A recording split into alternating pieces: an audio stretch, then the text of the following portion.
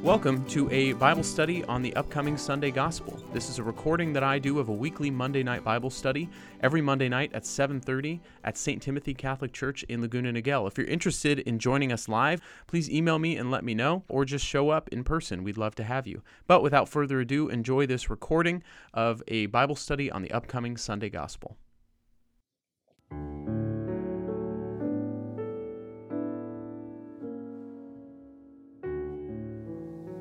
In the name of the Father, and of the Son, and of the Holy Spirit. Amen. Good and gracious God, we give you thanks and praise for this opportunity to dive into your word. We pray that it would be fruitful, inspiring, convicting, and challenging, and ultimately help us to grow deeper in relationship with you. We pray, Lord, we would listen and be open to receive whatever you have in store for us. Every single one of us watching this, you knew that we would be, and that you have something specific in mind for each one of us. And so help us to be attentive to that, to set aside any worries or distractions, and to allow ourselves to encounter you, who are the Word made flesh, as we dive into Scripture. We pray all of these things in your most precious name, Lord. Amen. In the name of the Father, and of the Son, and of the Holy Spirit. Amen. Well, once again, you are seeing me here in my office because I, like a dingbat, was recording the Bible study last night in person. And when I went back to look at the recording, I could see live where it happened, where the audio was fine. And then I put my little audio clip on my belt, and it hit the switch to turn it off, and the audio just went out right at the beginning. So I'm re-recording this for you and trying to incorporate everything that we talked about last night. And so super glad that we have this available continuously for you on YouTube, for those of you who can't make it in person, but we would love for you to join us in person on Mondays at 7:30. But without further ado, we are reading Luke 17, verses 5 through 10. Luke 17, verses 5 through 10. This is our gospel reading for the upcoming Sunday readings. This Sunday is the 27th Sunday in Ordinary Time. This gospel happens immediately after the parable of the rich man and Lazarus that we heard this previous week. And it's part of this long kind of discourse Jesus is giving on the way to Jerusalem. And he's been in this one place talking to his disciples who are trying to learn from him. He's talking to the tax collectors and the sinners who are really being intrigued by what Jesus is saying and feeling included and not ostracized for once. And he's also talking to the Pharisees and the scribes who are trying to find a way to entrap him and don't like a lot of what he is saying. So it's this very multifaceted group that is there at this particular point where Jesus is traveling on his way from the region of Galilee down to Jerusalem. We don't know exactly where, but what we do know is this passage is the very end of that, because then we have immediately after this him continuing on his journey to Jerusalem in verse 11. So this is the very end, what everything culminates towards. So all of these sayings on discipleship, the parables of the lost sheep, the lost coin, the prodigal son, the dishonest steward, different teachings, this parable we had last week, all of that collectively, think of it as one discourse, all about the mercy of God and us needing to totally commit to God. This last part caps it off in recognizing what does it look like to totally commit to him, and recognize none of that commitment is anything that we could earn. It's all about the grace of God and his mercy for us. So with all of that being said, we'll read a few times through Luke 17, starting in verse 5. The apostles said to the Lord, "Increase our faith." The Lord replied, "If you have faith the size of a mustard seed, you would say to this mulberry tree, 'Be uprooted and planted in the sea,' and it would obey you. Who among you would say to your servant, who has just come in from plowing or tending sheep in the field, 'Come here immediately and take your place at table'? Would he not rather say to him, 'Prepare something for me to eat. Put on your apron and wait on me while I eat and drink. You may eat and drink when I am finished'? Is he grateful to that servant because he did what was commanded? So should it be with you. When you have done all you have been commanded, say, 'We are unprofitable servants. We have done what we were obliged to do.'" The gospel of the Lord. Praise to you, Lord Jesus Christ.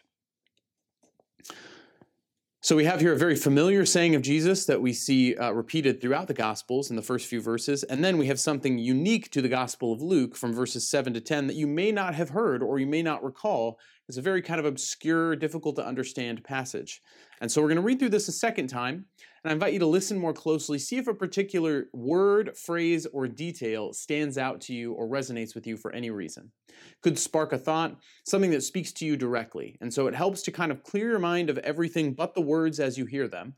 And when something sparks a thought or a memory, an association, whatever it is, remember that and reflect on it. Ask God, why are you having this stand out to me? What are you trying to say to me or compel me to do?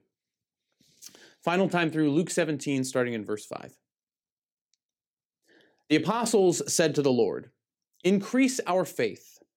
The Lord replied, "If you have faith the size of a mustard seed, you would say to this mulberry tree, 'Be uprooted and planted in the sea,' and it would obey you. Who among you would say to your servant, who has just come in from plowing or tending sheep in the field, 'Come here immediately and take your place at table'?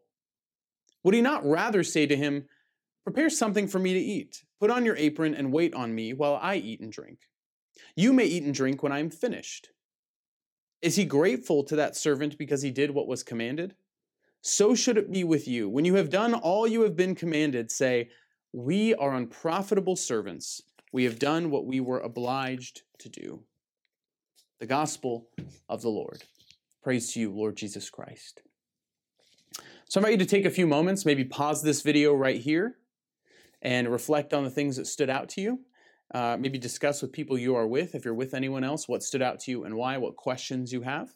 But we're going to go through this passage line by line and see what we can draw out of it for our own faith and to better understand this passage for this upcoming Sunday. So, starting in verse 5, there's been a little bit of an dialogue here with Jesus prior to this to his disciples, talking about being on your guard, making sure you don't lead any little ones astray or cause scandal. And that kind of relates to the fact that this rich man, or person who would be in authority, previous in the passage we heard last week, is someone who did not live an appropriate life and had the consequences of that. So he's kind of showing specifically to his disciples, like, you need to recognize your actions have consequences and can lead people astray.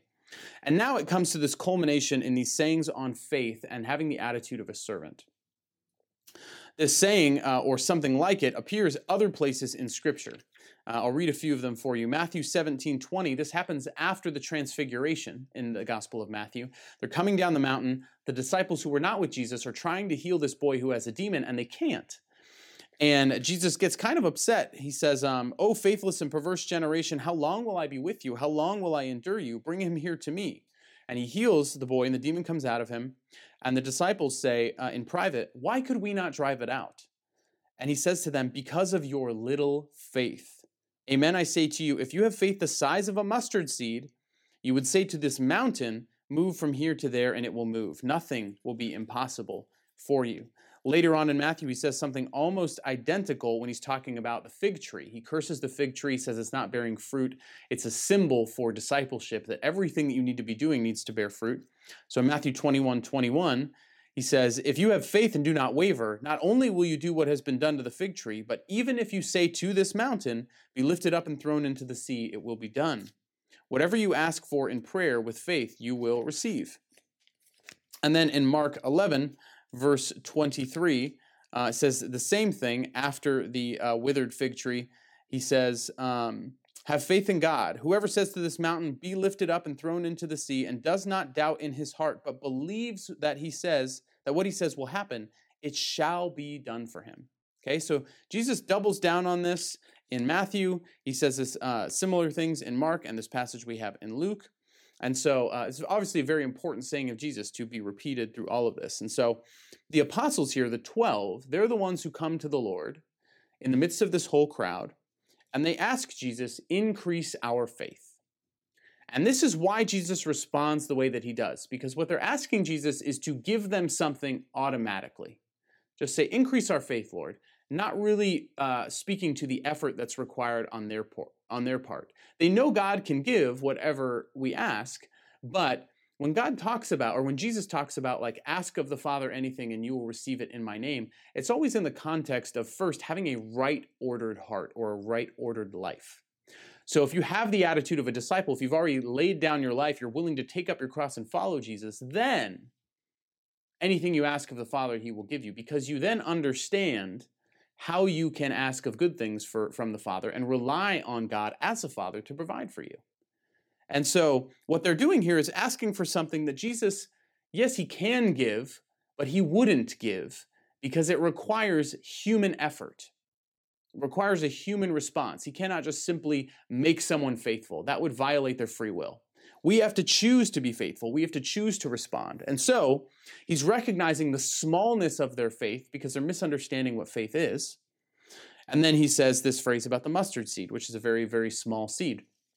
So what we really have to distinguish here is, what is this faith that Jesus is talking about? When we use the word faith, it can mean a lot of different things. When we talk about the Catholic faith, we can talk about a set of beliefs and doctrines. And if we think of it that way, we're going to fall into a trap of thinking that, okay, if I do the right things, believe the right things, and behave the right way, then I'll get what's coming to me. Then my life will be good. And that's something called the prosperity gospel or the health and wealth gospel that's promoted by a lot of televangelists and a lot of evangelical Christians who are part of churches who make a lot of money, because part of their premise is give to God and he will give back to you and good things will happen to you.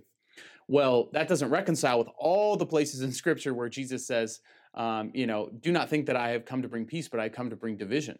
Or where he says, in your life you will have trouble. I tell you this so that you will have peace. Take courage. I have conquered the world. Like, he warns us there will be suffering and persecution for his sake. Blessed are you who are persecuted for my name, for theirs will be the kingdom of God, or whatever that beatitude says. And so Jesus is very clear that life is not going to be very easy just because you're following him. And so faith isn't just some transactional thing. It's not a set of beliefs. The word faith in Greek, pistis, it really can also be translated as like radical trust or obedience to God. And it reminds me of my children. My children, they don't always obey like, children don't, but they do have a radical trust in us as parents. My children never ask like, are you going to feed me today? Are you going to take care of me today? Am I still going to be part of this family by the end of the day? Like, they never ask that. It never even occurs to them that they wouldn't be provided for. And that's why Jesus always encourages the disciples to approach God as a child, to have a childlike faith, because that involves a radical surrender and humility to God and recognizing, like, I know that God is a good father who's going to provide for me. I don't even question it. Just like children don't question whether or not their parents are going to do that. And we see the horrifying effects when families don't provide for that, or when families are broken, or when there's abuse, or when there's trauma or violence, and how awful that is for those children, because they know, and we know culturally, that they deserve a parent and parents that will provide for them. And so we know that inherently because we have a God who does that for us. And so having faith is recognizing that all that we hope for is going to be fulfilled. We can trust God. In fact, that's the definition of faith we get in Hebrews chapter 11, verse 1, where it says, faith is a realization of what is hoped for and evidence of things not seen. And that's the second part of this, kind of the supernatural abundance or ability that comes with true faith, is recognizing all that we truly hope for, that we truly need, and our heart really desires, even though we may have disordered ways of thinking that will be fulfilled, everything that we truly need to be fulfilled will be realized when we approach God in faith, radical trust and obedience, knowing that he is a loving father who provides for his children. And evidence of things not seen, meaning there is some evidence of this cannot be explained by the natural order. Something supernatural is happening here. Okay? So that's what faith is when we're talking about this. And it's important to distinguish that this faith is not something that can be earned. It is, again, not a set of beliefs or practices. It is response to the free gift of grace that Jesus won for us on the cross. It's very important here to distinguish a difference between Catholics and Protestants or other Christians, because most other Christians that are non-Catholics ascribe to a belief that Martin Luther ascribed to in the Protestant Reformation, so for the past 500 years, this belief of sola fide, that we are saved or justified by faith alone, sola fide, only faith. Okay, so all you need to do is have faith in Jesus, say that you are saved, and you will be saved. You are justified. You're responding to the free gift that Jesus won for us on the cross. You cannot earn your salvation. All you can do is respond to that free gift and accept it. Okay, you cannot lose it. If you do something so heinous or sin in such a way, they might say like, oh, you weren't really saved in the first place. But it doesn't really matter the works that you do. Nothing can earn you your salvation. You're only judged according to the faith that you have in Jesus. Okay? Catholics, we also believe that we cannot earn our salvation. We only merit salvation because of what Jesus did for us on the cross, the grace he gives us, and we need to respond to that in faith. But we wouldn't call that how we're justified completely. We would say that's an initial point of justification. And that particularly happens at the moment of our baptism, where we're saying in faith, or others are saying on our behalf, we want to put aside the old sinful self and live new as new creations in Jesus Christ. This is part of the beauty of why the church baptizes infants, because as an infant, you don't have the idea that you're earning anything. You are coming to God perfectly in total trust and obedience because you just have that radical trust like you do in your parents. You don't have this sense of entitlement or like, I've earned my way to heaven, or it's the works that I do. No. So recognizing that we have a similarity there, Catholics and Protestants. We believe that we are only initially justified by what Jesus did for us on the cross. We cannot earn our salvation. Only Jesus could merit that for us. It's a free gift of grace. We respond to it in faith, and that is part of what allows us to be saved. As Catholics, we believe that also has to be accompanied by baptism, because that's what Jesus says. And when he's talking in John chapter 3 to Nicodemus, he says, only those who are baptized through water and the Spirit will have eternal life. It's clear he was baptized. He encourages the disciples to go baptize in all nations in the name of the Father, Son, and the Holy Spirit in Matthew 28:20 or 19 and 20. So that's something that he particularly mandates, models, and says this is what is required for salvation. Okay? So the Catechism says that baptism is necessary for salvation, that God chose to attach salvation to baptism, but he himself is not bound by baptism in order to save people. So people can even be saved outside of baptism if God so chooses, but the ordinary means that happens is through baptism. So pretty similar and aligned with Protestants. Where the difference is our works. And that's going to come in the second part of this gospel passage, which is why I think it's important to clarify what we believe about works. Because this is something that is very misunderstood by Protestants about Catholics, and that Catholics can very easily misunderstand and fall into a trap of something called Pelagianism, which is a heresy that was condemned by the church in the early centuries. So, Protestants will mistakenly believe that Catholics think you can earn your way to heaven because we have all of these things about works. We believe in things like purgatory and indulgences, and that's all about working out your own salvation, even though it does say in Scripture, work out your own salvation with fear and trembling.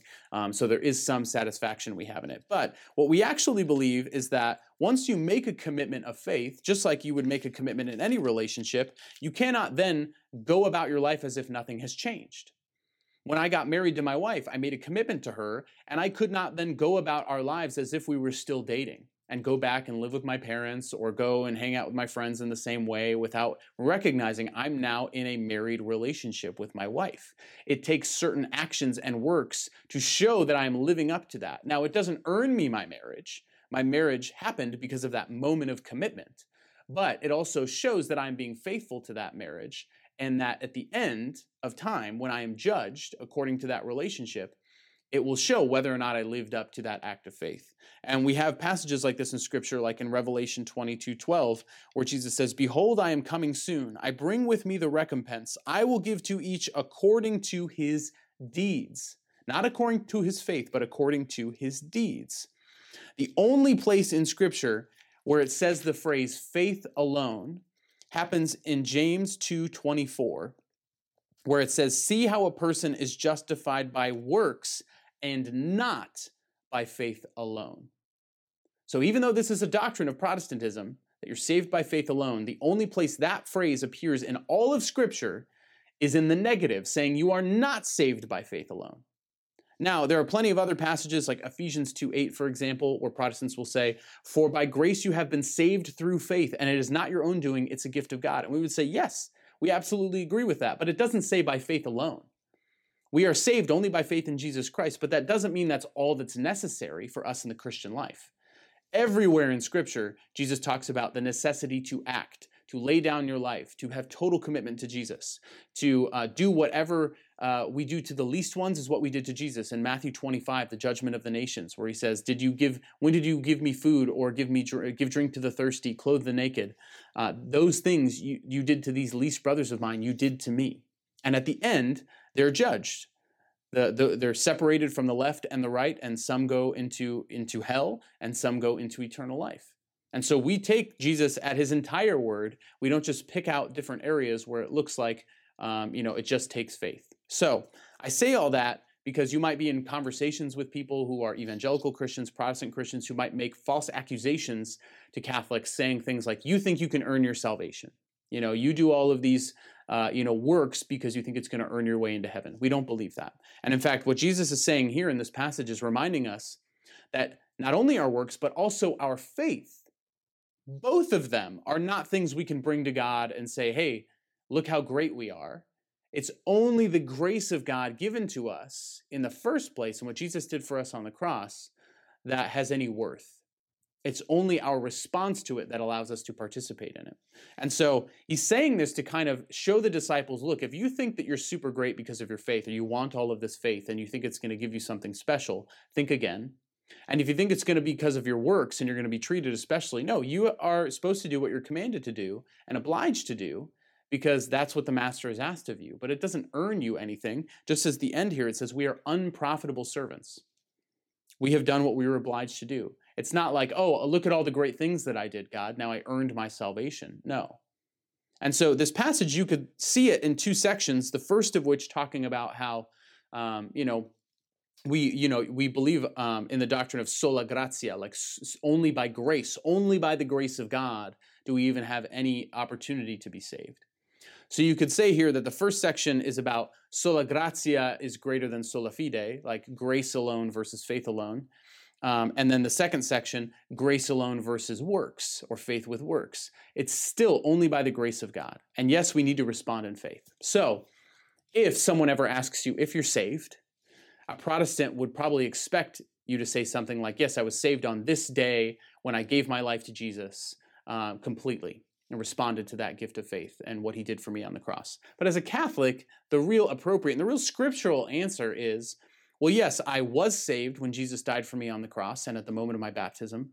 I am being saved every day by the grace God pours out in my life through the sacraments and through, the different things that happen. And I will one day be saved when I die and am judged and go into eternal life, or when Jesus comes again.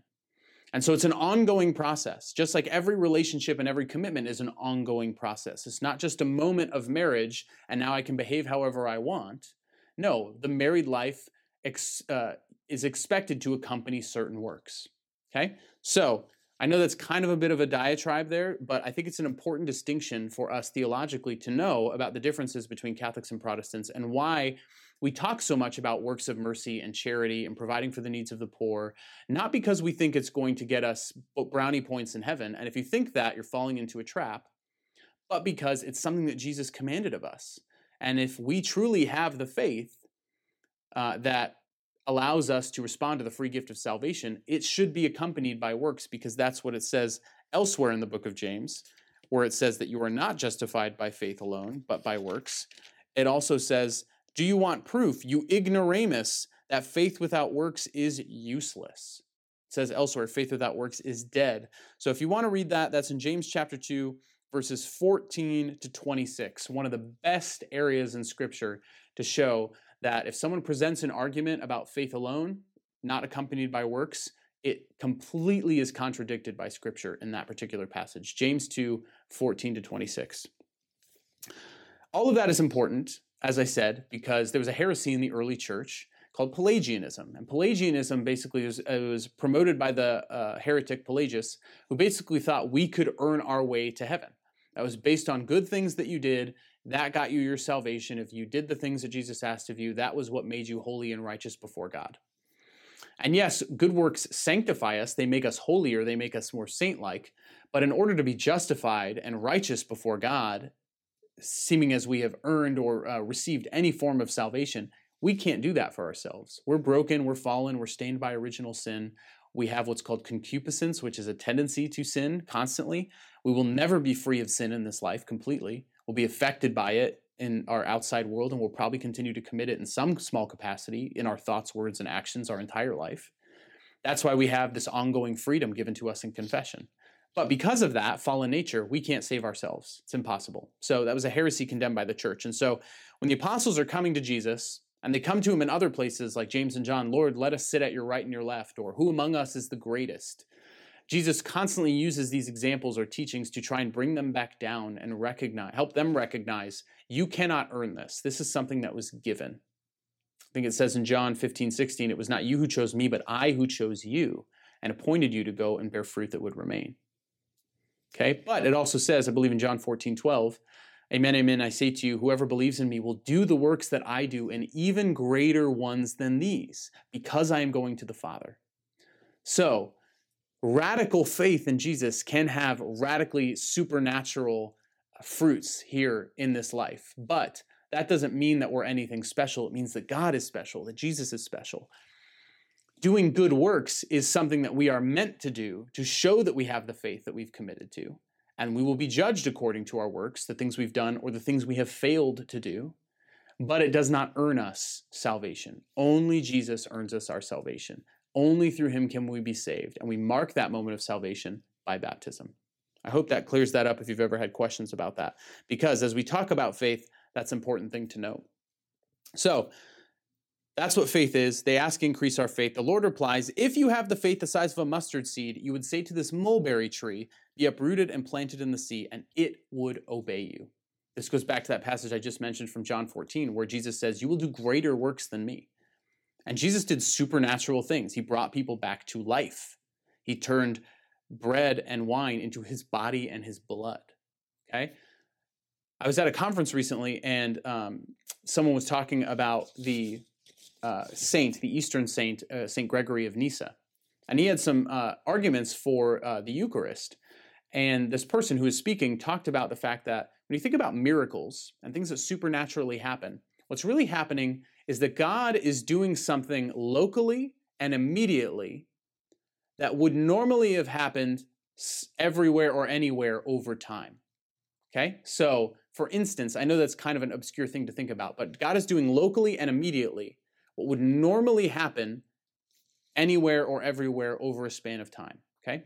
So, when God brings about a healing in someone's body, our body can heal us. It's always working to heal us naturally. But he allows that to happen in a supernaturally immediate way. Or when we die, we will be completely restored and healed in the resurrected life. And so God is allowing some part of that to happen locally and immediately. For instance, when Jesus turns water into wine at the wedding at Cana, that was something locally and immediately that happened. However, grapes turn water into wine slowly over time all over the place. And so it's part of the natural order. When we eat bread and when we drink wine, it becomes part of our body and our bloodstream, just as Jesus is able to turn bread and wine into his flesh and blood supernaturally in an immediate way. We all do that in a normal way over a period of time, just through digestion. And so that's why it says in Scripture, what father among you would give his son who asks for bread a stone? That's contradictory to the natural order because a stone can never become bread and a bread can never become stone. It might become hard if you leave it out, but it's not going to become an actual rock. It might feel like it, might taste like it, but it's not really a rock. And so miracles and supernatural things that Jesus does or that God allows to happen are things that would normally happen over a longer span of time or as part of the natural order, but happen in a local and very supernatural, quick, immediate way. And so here, I bring this up because a tree being uprooted and planted in the sea, that would happen everywhere over time. As sea levels rise and fall, as trees die, fall into rivers, get waterlogged, like that's not anything impressive. But the miraculous things that God allows his followers to do, that God works through us to do, are things that are part of the natural order. And I think that's an important distinction to make because sometimes we ask God of things that are just not logically possible. We need to recognize, like, okay, what are some things that God can do in my life supernaturally that would be miraculous? And how are those things possible?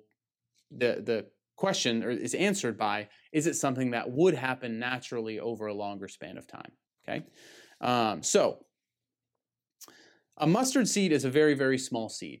It's about a millimeter to 2 millimeters in size. Some people argue it's the smallest seed around. I don't think it is. There are smaller seeds than that. If you do any gardening, you know those frustrating tiny seeds that you're trying to get in there. But it is very, very small. It may have been the smallest seed of that region or at that time. But the point is that it's something very, very tiny. And the mustard seed has symbolized kind of this idea of humility and smallness in other religious traditions. There's a famous story that someone approached the Buddha, Siddhartha Gautama, and asked him that to save someone in their family who was suffering and dying. And so he tells this person, go find a family who's never experienced loss or suffering and grab a handful of mustard seeds from them and bring them back to me. And this person goes around and they can't find a single family who's never experienced loss or suffering. And he realizes humbly in that moment that this is an inevitable part of human life. And it's very humbling for him to begin to accept the fact that this is just what is going to happen. And so the mustard seed in that story is kind of this hypothetical representation of the fact that we are meant to be humble and small and recognize our place before God. And that shows up here. So the mustard seed and its smallness shows up in a lot of different places. A mulberry tree is a very large bushy tree. It may have been one of the largest, if not the largest trees of that region at that time. And if you've ever seen one, they're very thick and dense, and they kind of shoot upward in the bushiness that they are. I think there's another passage about all of the birds or crows of the air hiding in the branches of the mulberry tree, or maybe it's just a different kind of tree, but kind of has that imagery. And a mulberry tree is commonly used as a symbol for patience, because the mulberry tree will not sprout or bud until after the very last day of frost. It's almost like the tree is waiting to make sure there's absolutely no frost yet left in the season, and then it will choose to bud. So it's this moment of patience. But then once it buds almost immediately and abundantly. And if you've ever seen mulberries, they're these long, like blackberry-looking berries, and they're very rich in color and very beautiful. And so patience in the waiting, but then also wisdom, because when you act at the right time and in the right way, it bears supernatural fruit. And that's why wisdom is one of the 7 gifts of the Holy Spirit. And so the mulberry tree, what he's saying here basically is if you recognize your smallness, your dependence on God, approaching God like a child, and if you ask for God for things in that place of smallness, in trust and humility, then with patience and wisdom, supernatural things will come. Supernatural fruits will happen in your life. So that's kind of these agricultural metaphors that Luke here is using. And Luke uses them. He has the most parables of any other gospel. So he uses a lot of these common day parables that Jesus gave in his gospel, whereas the purposes of the other gospels were different, and so they don't include as many of those. But they do include some of this language in Matthew and Mark, as I previously said. And then we move into this passage about the attitude of a servant. And basically the gist of this is, who among you, if you were a master, would say to your servant when they come in, come in and shirk the rest of your responsibilities and just come eat and come reap your rewards because you worked hard today. Basically, the argument is, no, this is this person's responsibility, and they're not going to get any special benefit from just doing their responsibilities. It's what they've been obliged to do, and that's what it means to be a servant. That's what it means for us to follow God, is there are certain things that God has entrusted us as a stewardship, certain gifts he's given. We don't get brownie points or salvation for using them, but we're still meant to use them. He's given us something, and we're meant to bear fruit and glorify God with them. But it's not like when we do that, we get a pat on the back and we get extra credit or bonus points. It's no, you can't earn your salvation, as I said before. The only extra credit and bonus points that are due to Jesus for everything that he did for us on the cross and all the gifts he pours out into our lives, the talents, the blessing, the life that we have. But we want to respond to that in faith and do what we've been asked to do. And so this doesn't happen at an improper time. However, elsewhere in Luke, previous to this, 5 chapters earlier, in Luke chapter 12, verse 37, there's these vigilant and faithful servants. And it said, "Blessed are those servants whom the master finds vigilant on his arrival. Amen, I say to you, he will gird himself, have them recline at table, and proceed to wait on them." So Luke here, this is kind of a more of an apocalyptic passage about the end of time, is saying, if you are faithful, then yes, in the end, you will receive your reward. But don't expect that now, doing the things that you've been commanded to do, the responsibilities that you have, don't expect to get a special pat on the back for doing them or think that it's going to earn you anything or have some sense of religious entitlement because you're checking the boxes, you're going to mass, you're putting money in the collection, et cetera, et cetera. That's not what it's about. It's about what Jesus did for us. And, Father Patrick's homily this past weekend was, he mentioned entitlement. And it got me thinking about, when I first started a ministry here at St. Timothy's, and this happens elsewhere too, but, I would hear every year or so, someone would approach me asking for something that was like just not possible, an expedient preparation for a sacrament when the church says or the bishop says, no, it has to be like this. And yes, there are always, other options for people in dire health states or emergencies, but this was usually like, we don't want to commit to the time, we have a scheduling conflict, et cetera, and we want to be flexible and sympathetic to that. And there's good things out there that people can be doing, but they wanted accommodations that we could not give them. And the argument they would usually make are things like this. My child goes to Catholic school. They're already getting enough education there in their faith. We give a lot of money to the church. Here's our envelope number. We have a brick in the courtyard with our name on it because we or our parents helped build this church, or we've been here since this church was founded, etc. And I find those things very off-putting because it speaks exactly to this idea that Jesus is speaking against. Like, you have earned nothing. You've earned nothing. What you do is worthless before God because of your sin. So no matter all of the good works that you could do your entire life, if you put them on a scale and you put all your sins on the other side of the scale, the sins would weigh you down and you would go to hell. What Jesus does is he becomes the scale.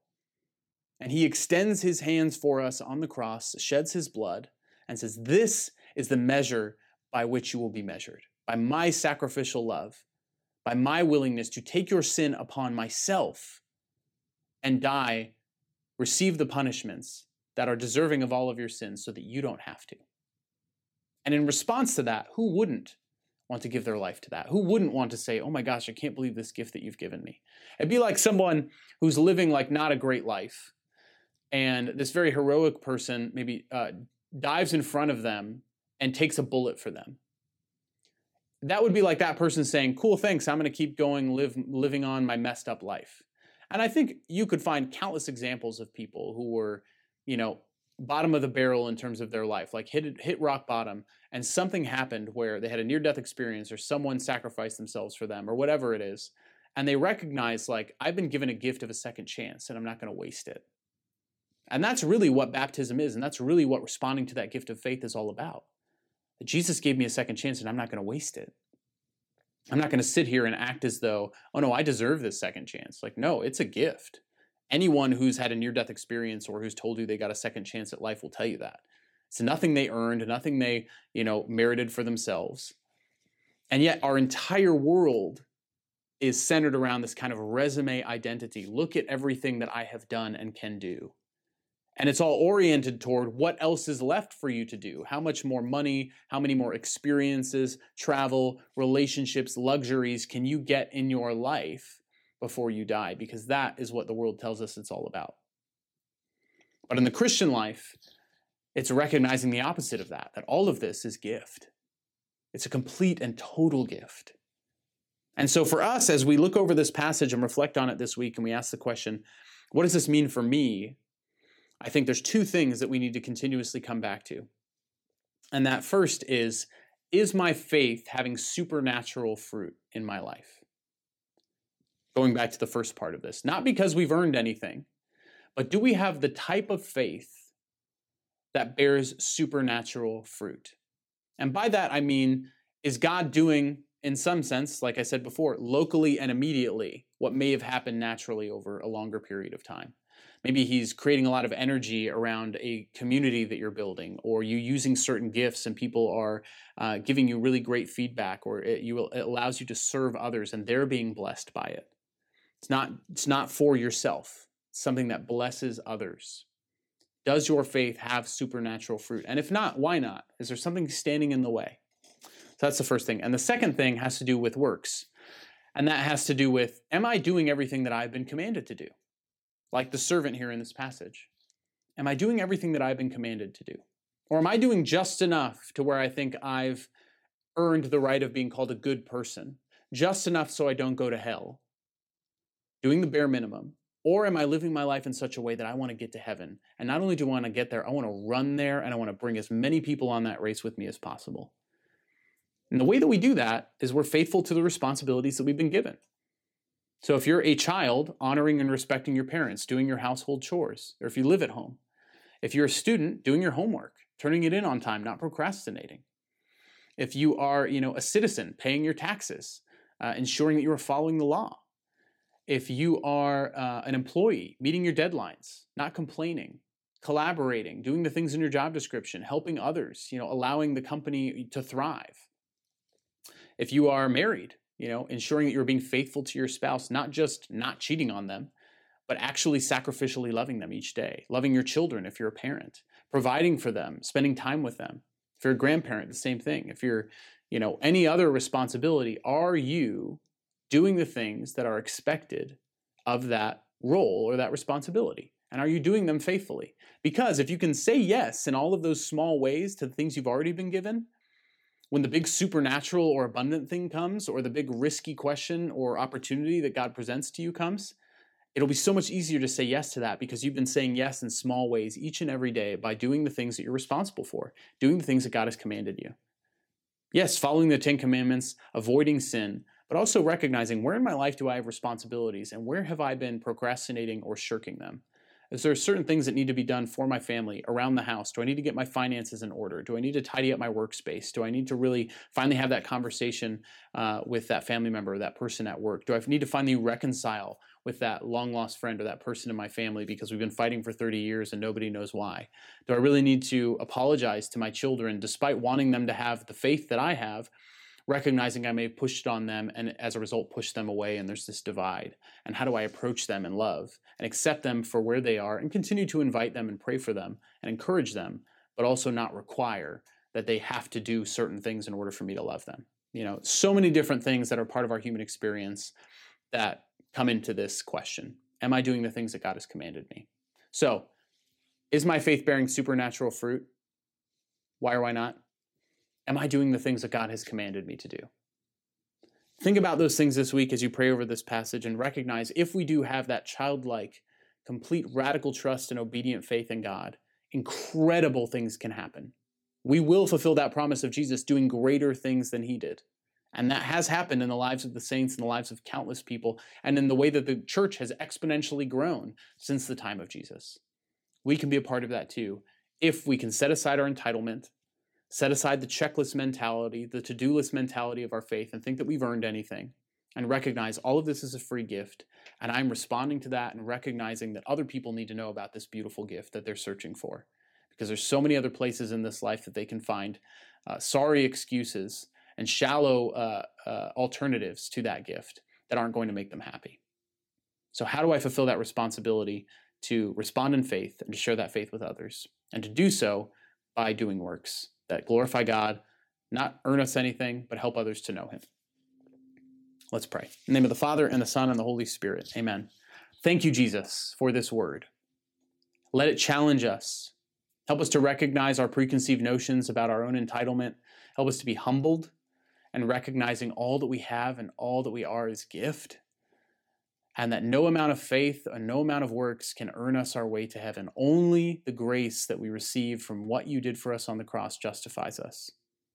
But when we commit to that relationship, when we respond, then that means we have to live our life a certain way. And if we don't, we will be judged accordingly. And so we pray, Lord, that we would be judged rightly and justly, and that we would live our lives in such a way that that moment of judgment would be one of joy and confirmation that we have lived our lives in such a way that glorifies you and not ourselves.